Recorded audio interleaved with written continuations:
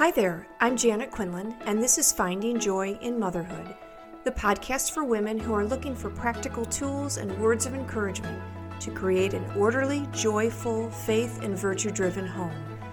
I'll share tips to create mindset shifts that change the way you discipline your children, love your husband, and enjoy your day. This podcast is about coaching women to be the best woman God is calling her to be. I'm so glad you're here. Hi, and welcome to episode number 122, Teaching Your Child How to Manage Their Emotions. Do you remember those days in grade school or maybe junior high when the girls liked you one day and the next day they wouldn't play with you at recess? I remember those days so clearly.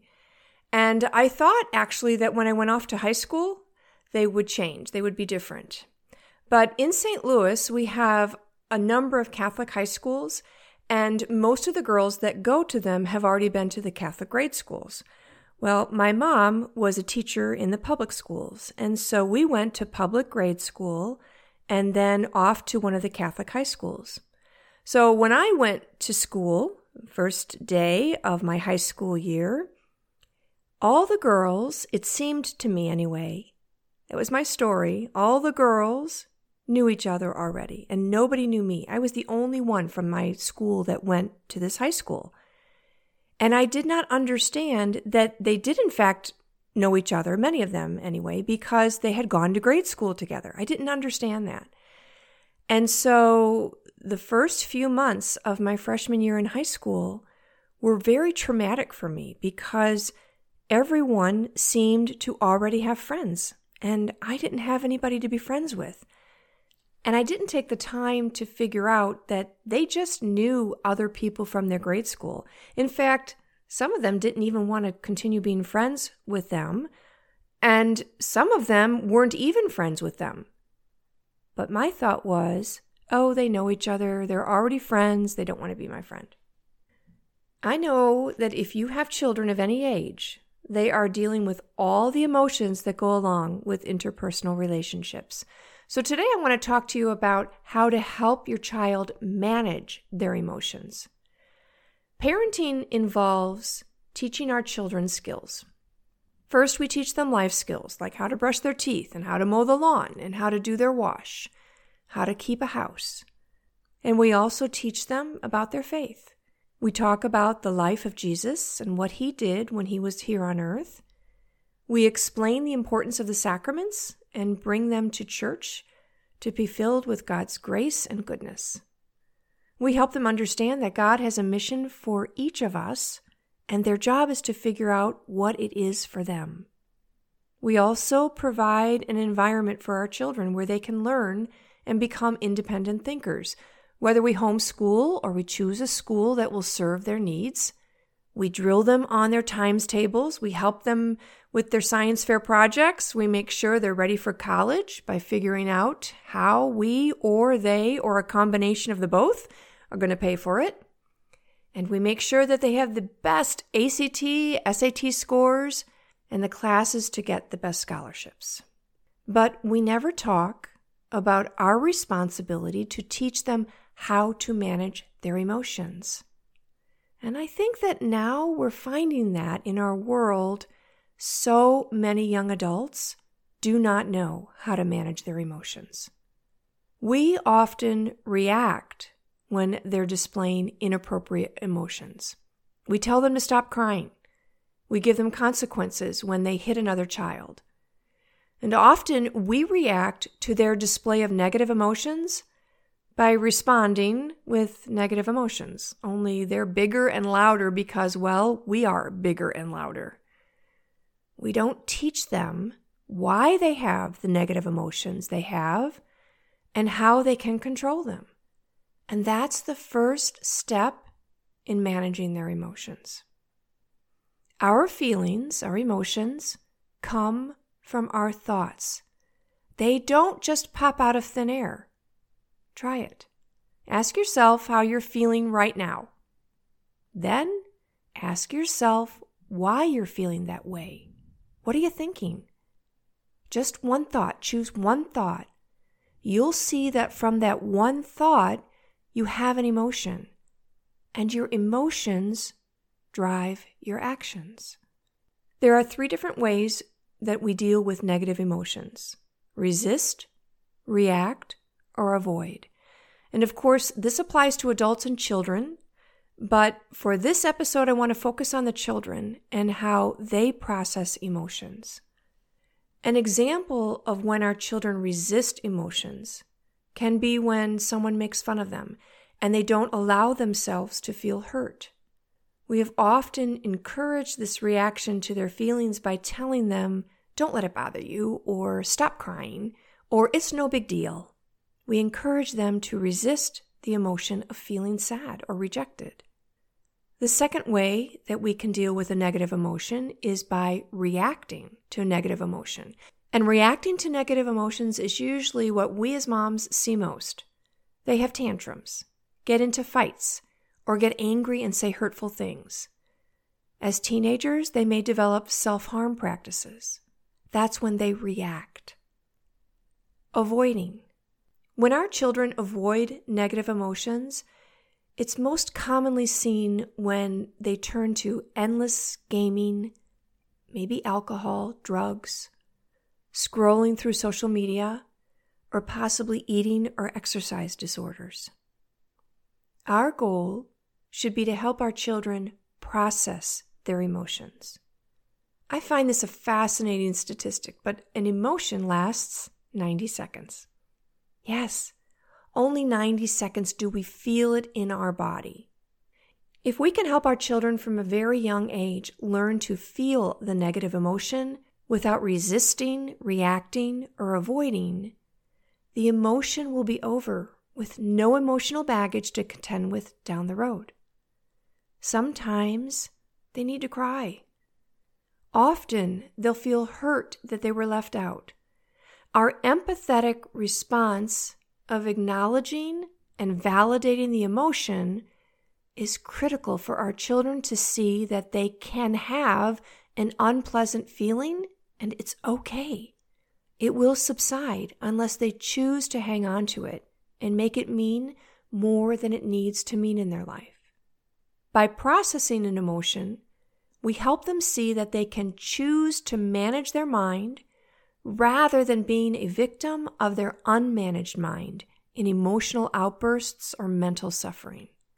Here's how we do that. First, we have to manage our own minds. It always is us first, isn't it?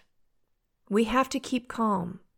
And rather than reacting to something that happened, we keep calm and keep the tone of the conversation with our child or the tone of the home at a calm level. We need to be empathetic. We become curious and help them become curious. Why did you hit your brother? What happened? Help them understand that their reaction is not the proper response to what happened, and how can they choose a different way to process the emotion. We also help our child separate fact from story. So if we see our child turn and hit another sibling, and we say what happened, and the child says, "He's so mean," rather than, "He took my toy away." So we get real clear with our kids to help them get real clear on what happened rather than sweeping statements that have become the story. Side note, many times I've coached moms who want to coach about a particular child who turns and hits someone because something happened, and they label that child as the one who's the instigator or the problem child. But when I suggest that they go back and talk to that child, they often find that another sibling is a little more quiet, but also aggressive in the way they provoke the child. Be very careful about making sure you get the full story without having any judgments of your own. And that leads me to a thing called holding space for your child. Take the time to listen and let there be silence for your child to think about what happened. Holding space. Don't automatically come in and start solving the problem. Ask your child what happened that made him react a certain way. And then ask open-ended questions like, why are you angry? What are you upset about? What do you think about whatever happened? Why does that make you feel that way? And then listen. Keep asking until you get responses. Sometimes we have to, we call drill down, to find out what is really at the root of the emotion. Don't make automatic judgments. She gets mad at her brother because he's always getting into her business. That's a problem. Help them become aware of their thinking. Show them how the way they think is why they feel the way they do. Help them see that other people's thoughts or comments are about the other people, not about them. Although we all do it, teenagers especially believe that whatever someone else says is truth. No one likes you. You're fat. You're ugly. It's not true. It's what the other person thinks, and that's their problem. It doesn't have to be what our child thinks. When we help our children truly process their emotions, we eliminate the indulgent emotions that look like whining and complaining, arguing, tantrums, or just being touchy, easily offended. Helping our children, especially our teenagers, manage their thoughts about their circumstances, other people, and their own negative thoughts is a game changer in how they learn to approach life. Just because someone said it doesn't make it true. Just because they think something doesn't make it true. They can take charge of their emotional happiness by not giving away their emotional power to anyone else. A good example as a teenager is a boy they might like invites someone else to the prom. Their thought, your child's thought, could be, I'm ugly. He doesn't like me. Any of those thoughts. When in fact, he may think your daughter's beautiful and he may like your daughter. But it may be that someone else asked him to the prom first, or he just chose to go with someone else and it has nothing to do with what he thinks about your daughter. We help our children solve their own problems by giving them a tool, a practice, to interpret and respond to the people and circumstances of their life, and a way to choose what they want to think and feel, rather than feeling like a victim of their emotions. The first thought that will always come to their brain is almost always a negative thought. We have tens of thousands of thoughts a day, and approximately 80% of them are negative. Really, that's amazing, isn't it? I would imagine that teenagers have a higher percentage of negative thoughts. They constantly fill their minds with thoughts about themselves that they are not worthy, ugly, not cool. All of those negative thoughts, and they think that they're true. They have no evidence for it, but they think they are true because, unfortunately, the brain always offers negative thoughts first. And so when they're thinking those negative thoughts, their feelings are disconnected, sad, angry, unworthy. And then when they feel those feelings, they don't show up to be their true self. They don't show up sharing the gifts that God has given them. They show up distant, unlovable, angry. Of course, then they create their result that they're not cool, they're unlovable, because they keep going around and around in this circle. We want to help them choose the thoughts that will serve them, that will bring them to a place of happiness and joy in their life. We want to give them a tool, a practice, to interpret and respond to the people and circumstances of their life, and a way to choose what they want to think and feel rather than feeling like a victim of their emotions. So many of us don't realize that we don't have to think something. We don't have to feel something. We actually have this human capacity of choosing what we think.